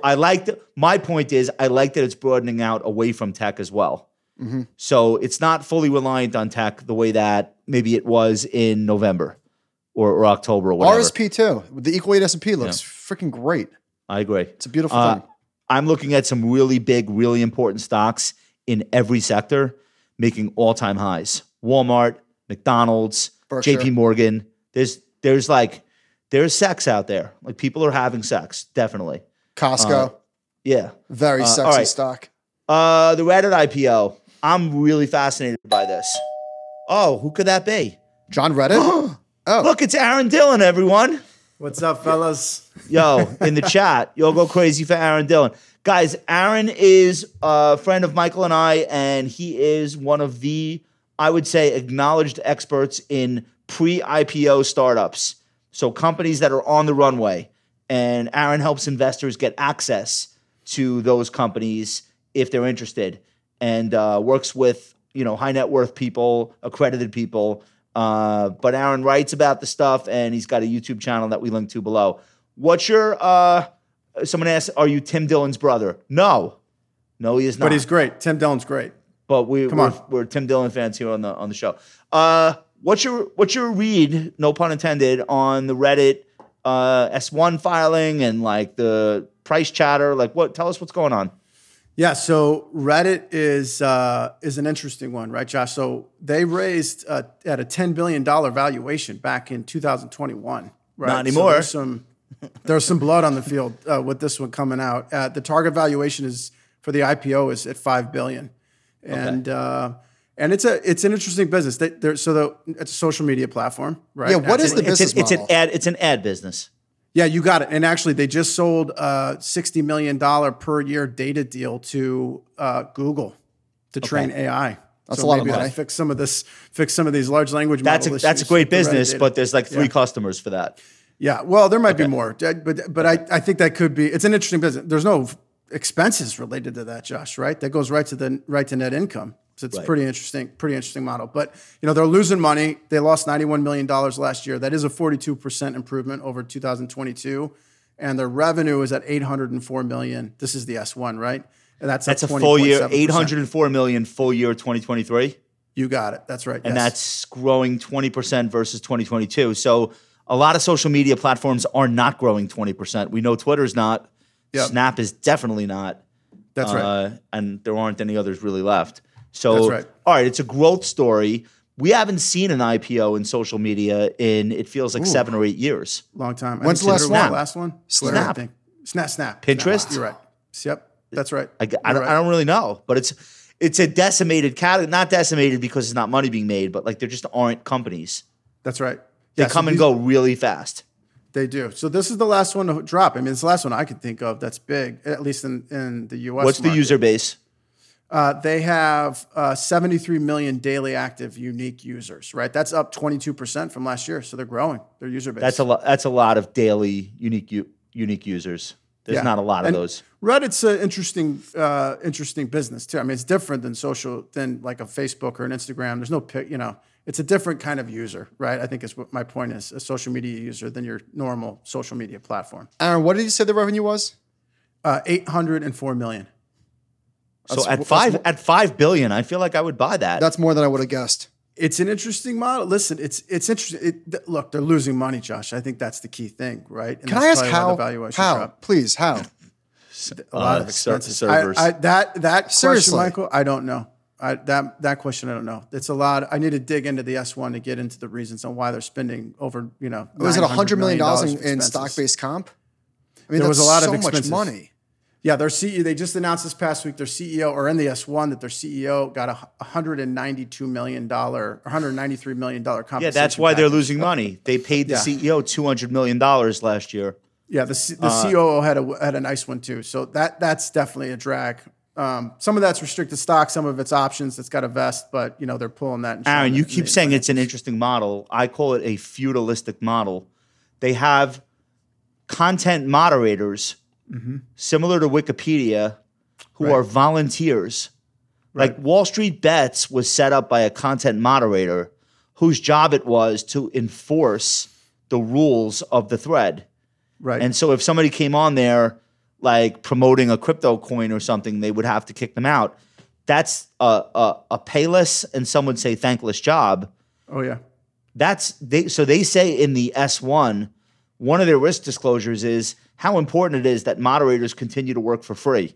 Yeah, that's kind of a really big risk. Well, they had a bit of a revolt last year too, Josh, if you remember, right? So they used to allow their data to be downloaded, and there was APIs for that and other things that developers could use to get access to it, and they shut that off because they wanted to start selling it for AI. So they took that jewelry away from the moderators, and the moderators are using got really salty about that, right? So there was a little rift between that. So it is certainly a risk. Okay, I feel like that salary is a lot more money than most publicly traded CEOs make, who are profitable and doing more than $800 million in revenue. Now, for what it's worth, though, the CEO, I got to tell you, the CEO is one of the original founders, right? So Alexis Ohanian was the other fellow. The fellow Steve Huffman was the original founder. They started this business and they sold it to Condé Nast like back in 2006, I think it was, for $10 million. And what, they bought it back? No, they brought him back as CEO because Condé Nast really didn't do much with it, right? And then they brought Huffman back, and now he's running it. So this is going to be his big payday, this guy. So I'm glad. I'm happy for him. They cut out Alex Ohanian completely. He's not even mentioned in the S1. That's weird that there's a founder who's like out there alive and well, and he just like kind of got screwed over. And he was the chairman for a while too. Like when he came in, they were doing like 10 million of revenue, and he kind of brought this thing back and then brought Huffman back, and it got it back on track to generate a lot of revenue, right? Is this a user base that advertisers really care about reaching? Yeah, it's like a high income, because I don't use it, but I'm not putting it down. It's just labyrinthine to me. I can't figure out what to do there. Yeah, maybe because all I ever do is promote myself, and it's like not a good self-promotion platform. So I'm at a loss for why I would use Reddit. But what's the ad play here worth? Yeah, so I listened to a podcast with a fellow that was on Reddit's product team when they kind of turned the ship around and started driving a lot of revenue. His thing was they built a lot of tools to do just that, right? To help promote advertising. Made a big difference in focus. They also hired a big sales team to go out and make that happen too. The other point that they made was that it's just really influential. So when you Google something, the Reddit like shows up on the first page, man. Yeah, so like I heard that argument click on that stuff and they read it. When Twitter was a public company, that was always the argument. Like we have a tiny user base, but it's the right user base. It's like the most widely read journalists and politicians. And I heard that argument about the influence and it didn't work. Or at least Twitter was not great at convincing advertisers that mattered. Right. And that's why it never worked. Still so, okay. One of the risks in the S1 is that Wall Street Bets could gang up and decide they want to destroy the stock. Right. This has got to be the first company in history where a prominent risk factor is that its own customers could kill it if they're dissatisfied in some way. That is wild stuff. What are we to make of that? Okay, so listen, what's interesting about Reddit, so their top 75,000 users, right? They're actually making space for them in the IPO to participate directly. Which is really cool. It is cool. It is cool. So I think it's a tip of the cap to the risk that you just said, right? And I think they hope if those folks are participating with their own balance sheet, that maybe they'll be kind, right, in how the stock is performing. Okay, so they're saying there's 75,000 users of Reddit that based on how much they use it will be allocated a piece of the IPO if they want it. They're inviting them to participate in the IPO. Yeah, so they'll still use their own dollars, yeah. We've seen that before. We've seen companies go out of their way to make sure that their users get to participate. I think that's smart. Good PR. Yes. I wonder how many people will take them up on it or if they'll even tell us. It's interesting. I mean, I don't know what price they would give it to. I'm assuming it's participating directly in the IPO to get the same share, IPO share price as everybody else. Why do they think Wall Street Bets wants to kill it, or might want to kill it? I have no idea. I mean, I would think the opposite, that these guys they're power users. They spend so much time. There's like an affinity and a passion for it. Right. But, I mean, the only thing I could think of is like what happened last year with the CEO, where they don't like the strategic direction that the business is going. So they try to deep six it or slap it around so that these guys get back on track for what they want to have happen. But yeah, I would think they would want the stock price to go up. Who invested in this thing at $10 billion 3 years ago? Yeah, it was not pretty, man. They had Fidelity and Tencent were the two big ones that were in there. Fidelity led that round, so they're going to take it on the chin in a big way. I feel like they'll be fine.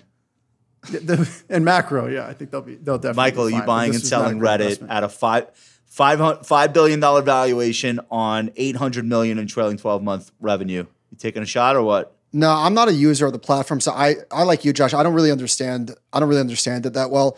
I'm curious though, Aaron, what you're hearing about demand on the street. Is this going to be a flop, or are people lining up to aggressively participate?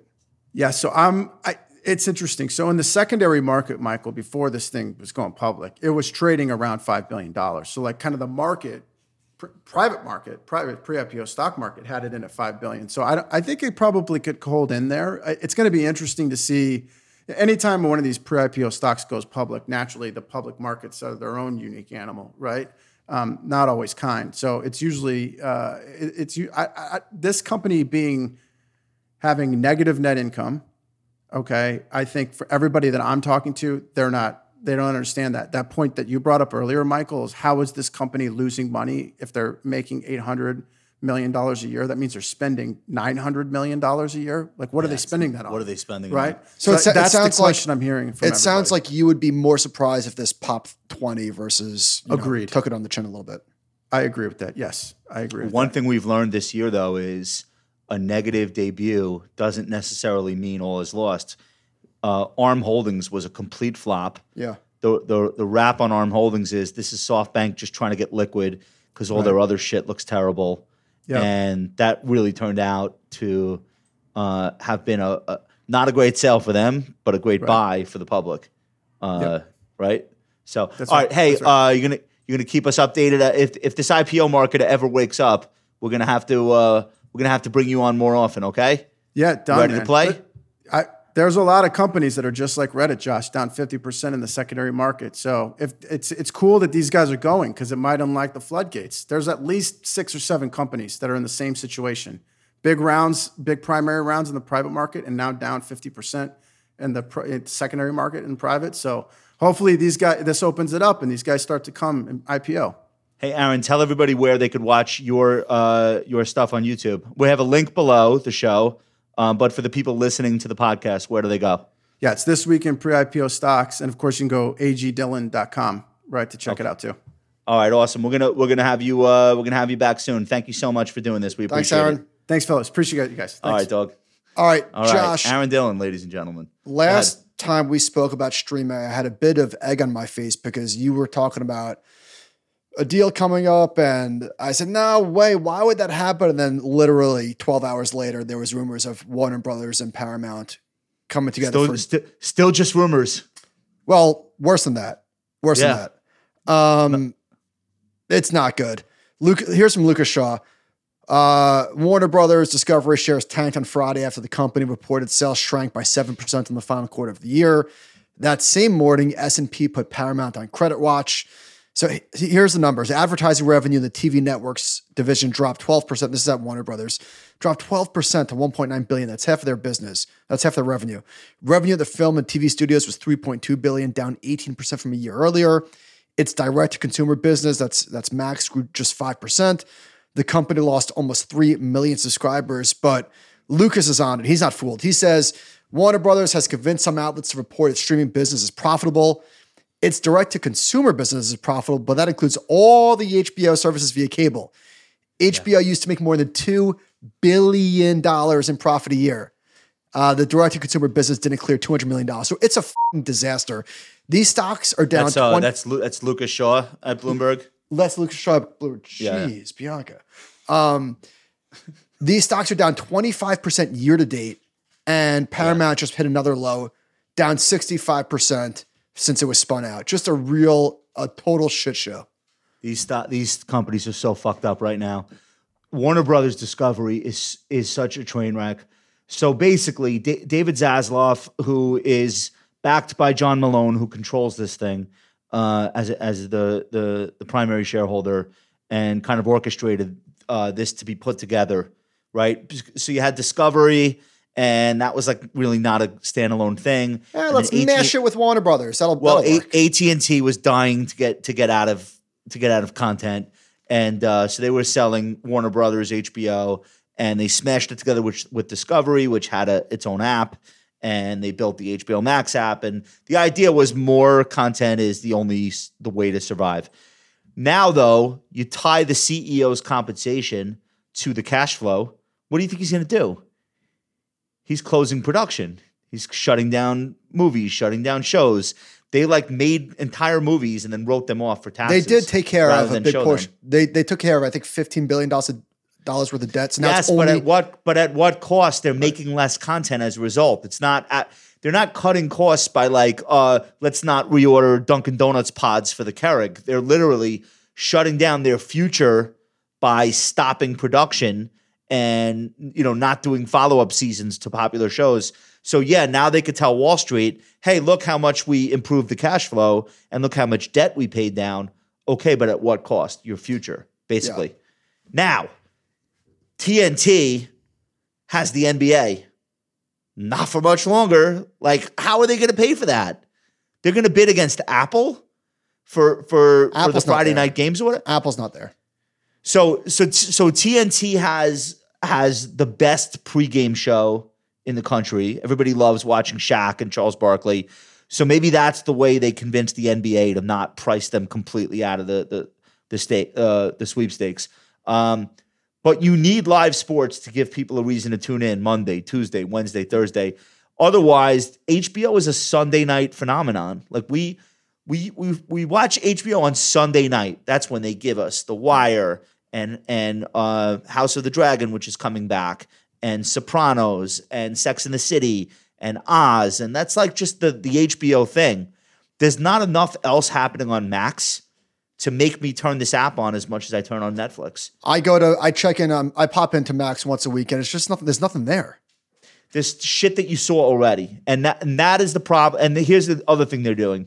One of the ways they're paying down all this debt is licensing their content to other platforms. Right. So now you could watch The Batman on Netflix, which is cool because it's easy, but it's not cool because the money that they're making from doing that is keeping them from signing the next million, subs who don't need to subscribe. So I don't know what happens to these companies. I don't know how a merger is the answer. Who does that help? Well, again, it was a failed theory. The theory was if we don't build this, we're dead. That was probably true. I get it. No, The second theory was we need to get really big. They were probably in trouble either way. I'm just saying at this point, what is a Paramount Warner Brothers marriage? Who does that help? All right. Well, it's two different. That's not going to happen. Paramount is in talks to be bought by Larry Ellison's son and a private equity group that has done a lot of media and entertainment deals recently. They've never done anything on this scale. Yeah, but prior to him coming in, that was the scoop. It was Paramount and Warner Brothers. Yes, but I'm saying that's over now. Right. They've said that's over. Right. Paramount will probably be acquired by Skydance or whatever the hell it is. The whole thing or parts? Yeah, no, they'll buy the whole thing and they'll find a buyer for CBS. You probably have to sell that to a cable company for nothing or an overseas buyer that just wants to have influence in America. But you must get rid of MTV, Nickelodeon, CBS. You must get rid of these things. Oh, so much garbage and debt. Every day you don't, they're worth less than the day before. It's literally like owning an iceberg in August. So that'll happen. And then they'll keep Paramount, which is a great asset, has an incredible content library. And if they were smart, they would do what Sony did. Sony didn't build an app. It's an arms dealer. All of these app companies are so thirsty for content. Sony is like, here you go. How much you want for Spider-Man? How much you want for this, for that? We have 50-year film library, and we make 10 originals a year, and we'll sell them to the highest bidder all day. That's Sony's business. They're not burning $2 billion a year trying to sign subs. They never bothered. And now, so that looked stupid 3 years ago. Now it looks brilliant. And I think that's probably the future for Paramount. They become another content arms dealer. You want another Top Gun movie? No problem. We'll make it. We'll sell it to you. Netflix. You want more Barbie? Like that? Like that's what they'll do. Netflix was the Roadrunner, or maybe I'm getting this analogy backwards, and Warner Brothers and everybody else followed them off the cliff, except Netflix stopped short and ran the other way. Are these stocks investable? I don't think so. Like, it's crazy that I feel like Paramount is more investable just because they're closer to selling themselves. I'd much rather Warner own Brothers Paramount. has a better content, bigger content library. If I had to, I'd rather own Paramount. Warner Brothers is a disaster. The whole thing is a disaster, basically. And Zaslav's another guy paying himself hundreds of millions of dollars. It's quite remarkable. And John Malone is 84 years old, and I don't know what's going to happen here. So why aren't there no other activists want to come in and go against him? Is that the deal? You can't. No. You can't be an activist in a John Malone company because he owns all the votes. What are you going to do? Convince him? You're not. You have BlackRock, Vanguard, State Street owns some of the stock, and he owns most of it. Yeah. Most of his companies are tracking stocks. They're not even like technically a stock. Like the Atlanta Braves, I think, and XM Sirius both have tracking stocks. That's like it's like buying a bootleg of a movie. It's almost the whole thing is just a messy situation. So I don't want to be anywhere near these. All right, we have a couple minutes left. What do we have to get to? I'm going to make the case. I'm going to make the case for a stock that I added to today. I don't know if this is quite a Buffett stock, but I said this one. Yeah. It is a Buffett stock. It's a pretty damn good business, and it's trading at a fair price. It's trading at like 18 or 19 times forward earnings. It's a fair price. A lot of the damage is behind them, and technically the stock's acting well. So I added to my Schwab position today. Here are the ways in which this is a Buffett stock. Number one, it's been around for 50 years. You know, he puts a high value on companies that have survived multiple cycles, decades. That's one. Two, a market share leader in its space. We can have an argument about the moat, but I don't think Schwab's competitive position is in any doubt at all. There's one competitor. Competes with Fidelity in a real sense and no one else. So that's good. Number three, he probably knows Chuck personally. So knowing the founder, even though Chuck's not operationally running the business, that's probably in Buffett's eyes like a good thing. Number four, it's a financial business, and Buffett understands financial businesses better than any other type of business. And number five, this is a great company at a good price. And guess what? That's the definition. What better way to invest in America than owning the assets that own America? You know what? I might buy this thing. We'll see what happens. All right. Great make the case. I agree with you. I have a mystery chart for you. Can't wait. Throw this bad boy up, John. All right. My hint is I own it. I talk about it relentlessly. I mean, dude, it's enough with the stock already. It's a 1 year. I mean, come on. It's mooning, but it's mooning. It's mooning.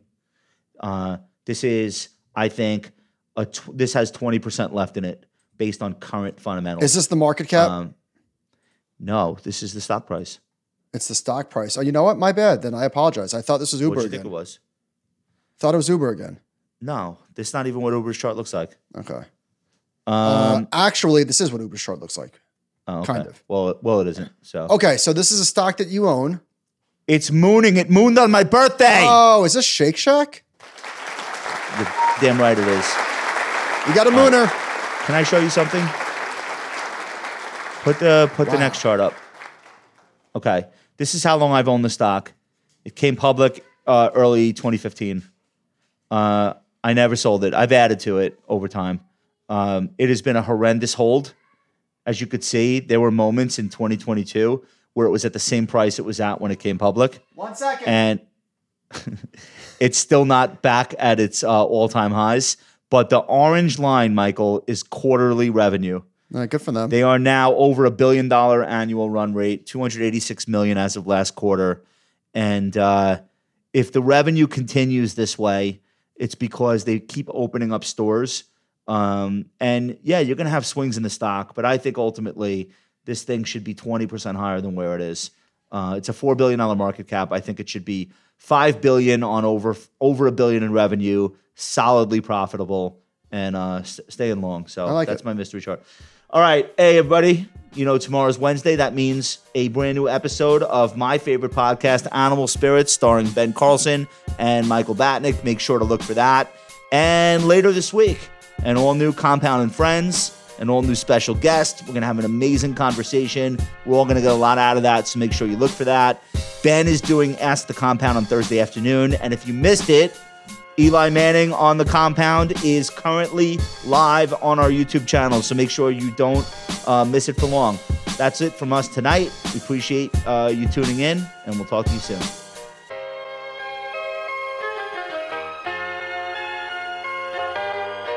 Whether you're just getting started as an investor or you're managing a multi-million-dollar portfolio, Ritholtz Wealth Management has the solution for you. It all starts with building the right financial plan. To speak with a certified financial planner today, visit ritholtzwealth.com. Don't forget to check us out at youtube.com/thecompoundrwm. Make sure to leave a rating and review on your favorite podcasting app. If you love investing podcasts, check out Michael and Ben every Wednesday morning on Animal Spirits. Thanks for listening. Ritholtz Wealth Management is a registered investment advisor. Advisory services are only offered to clients or prospective clients where Ritholtz Wealth Management and its representatives are properly licensed or exempt from licensure. Nothing on this podcast should be construed as and may not be used in connection with an offer to sell or solicitation of an offer to buy or hold an interest in any security or investment product. Past performance is no guarantee of future results. Investing involves risk and possible loss of principal capital. No advice may be rendered by Ritholtz Wealth Management unless a client service agreement is in place.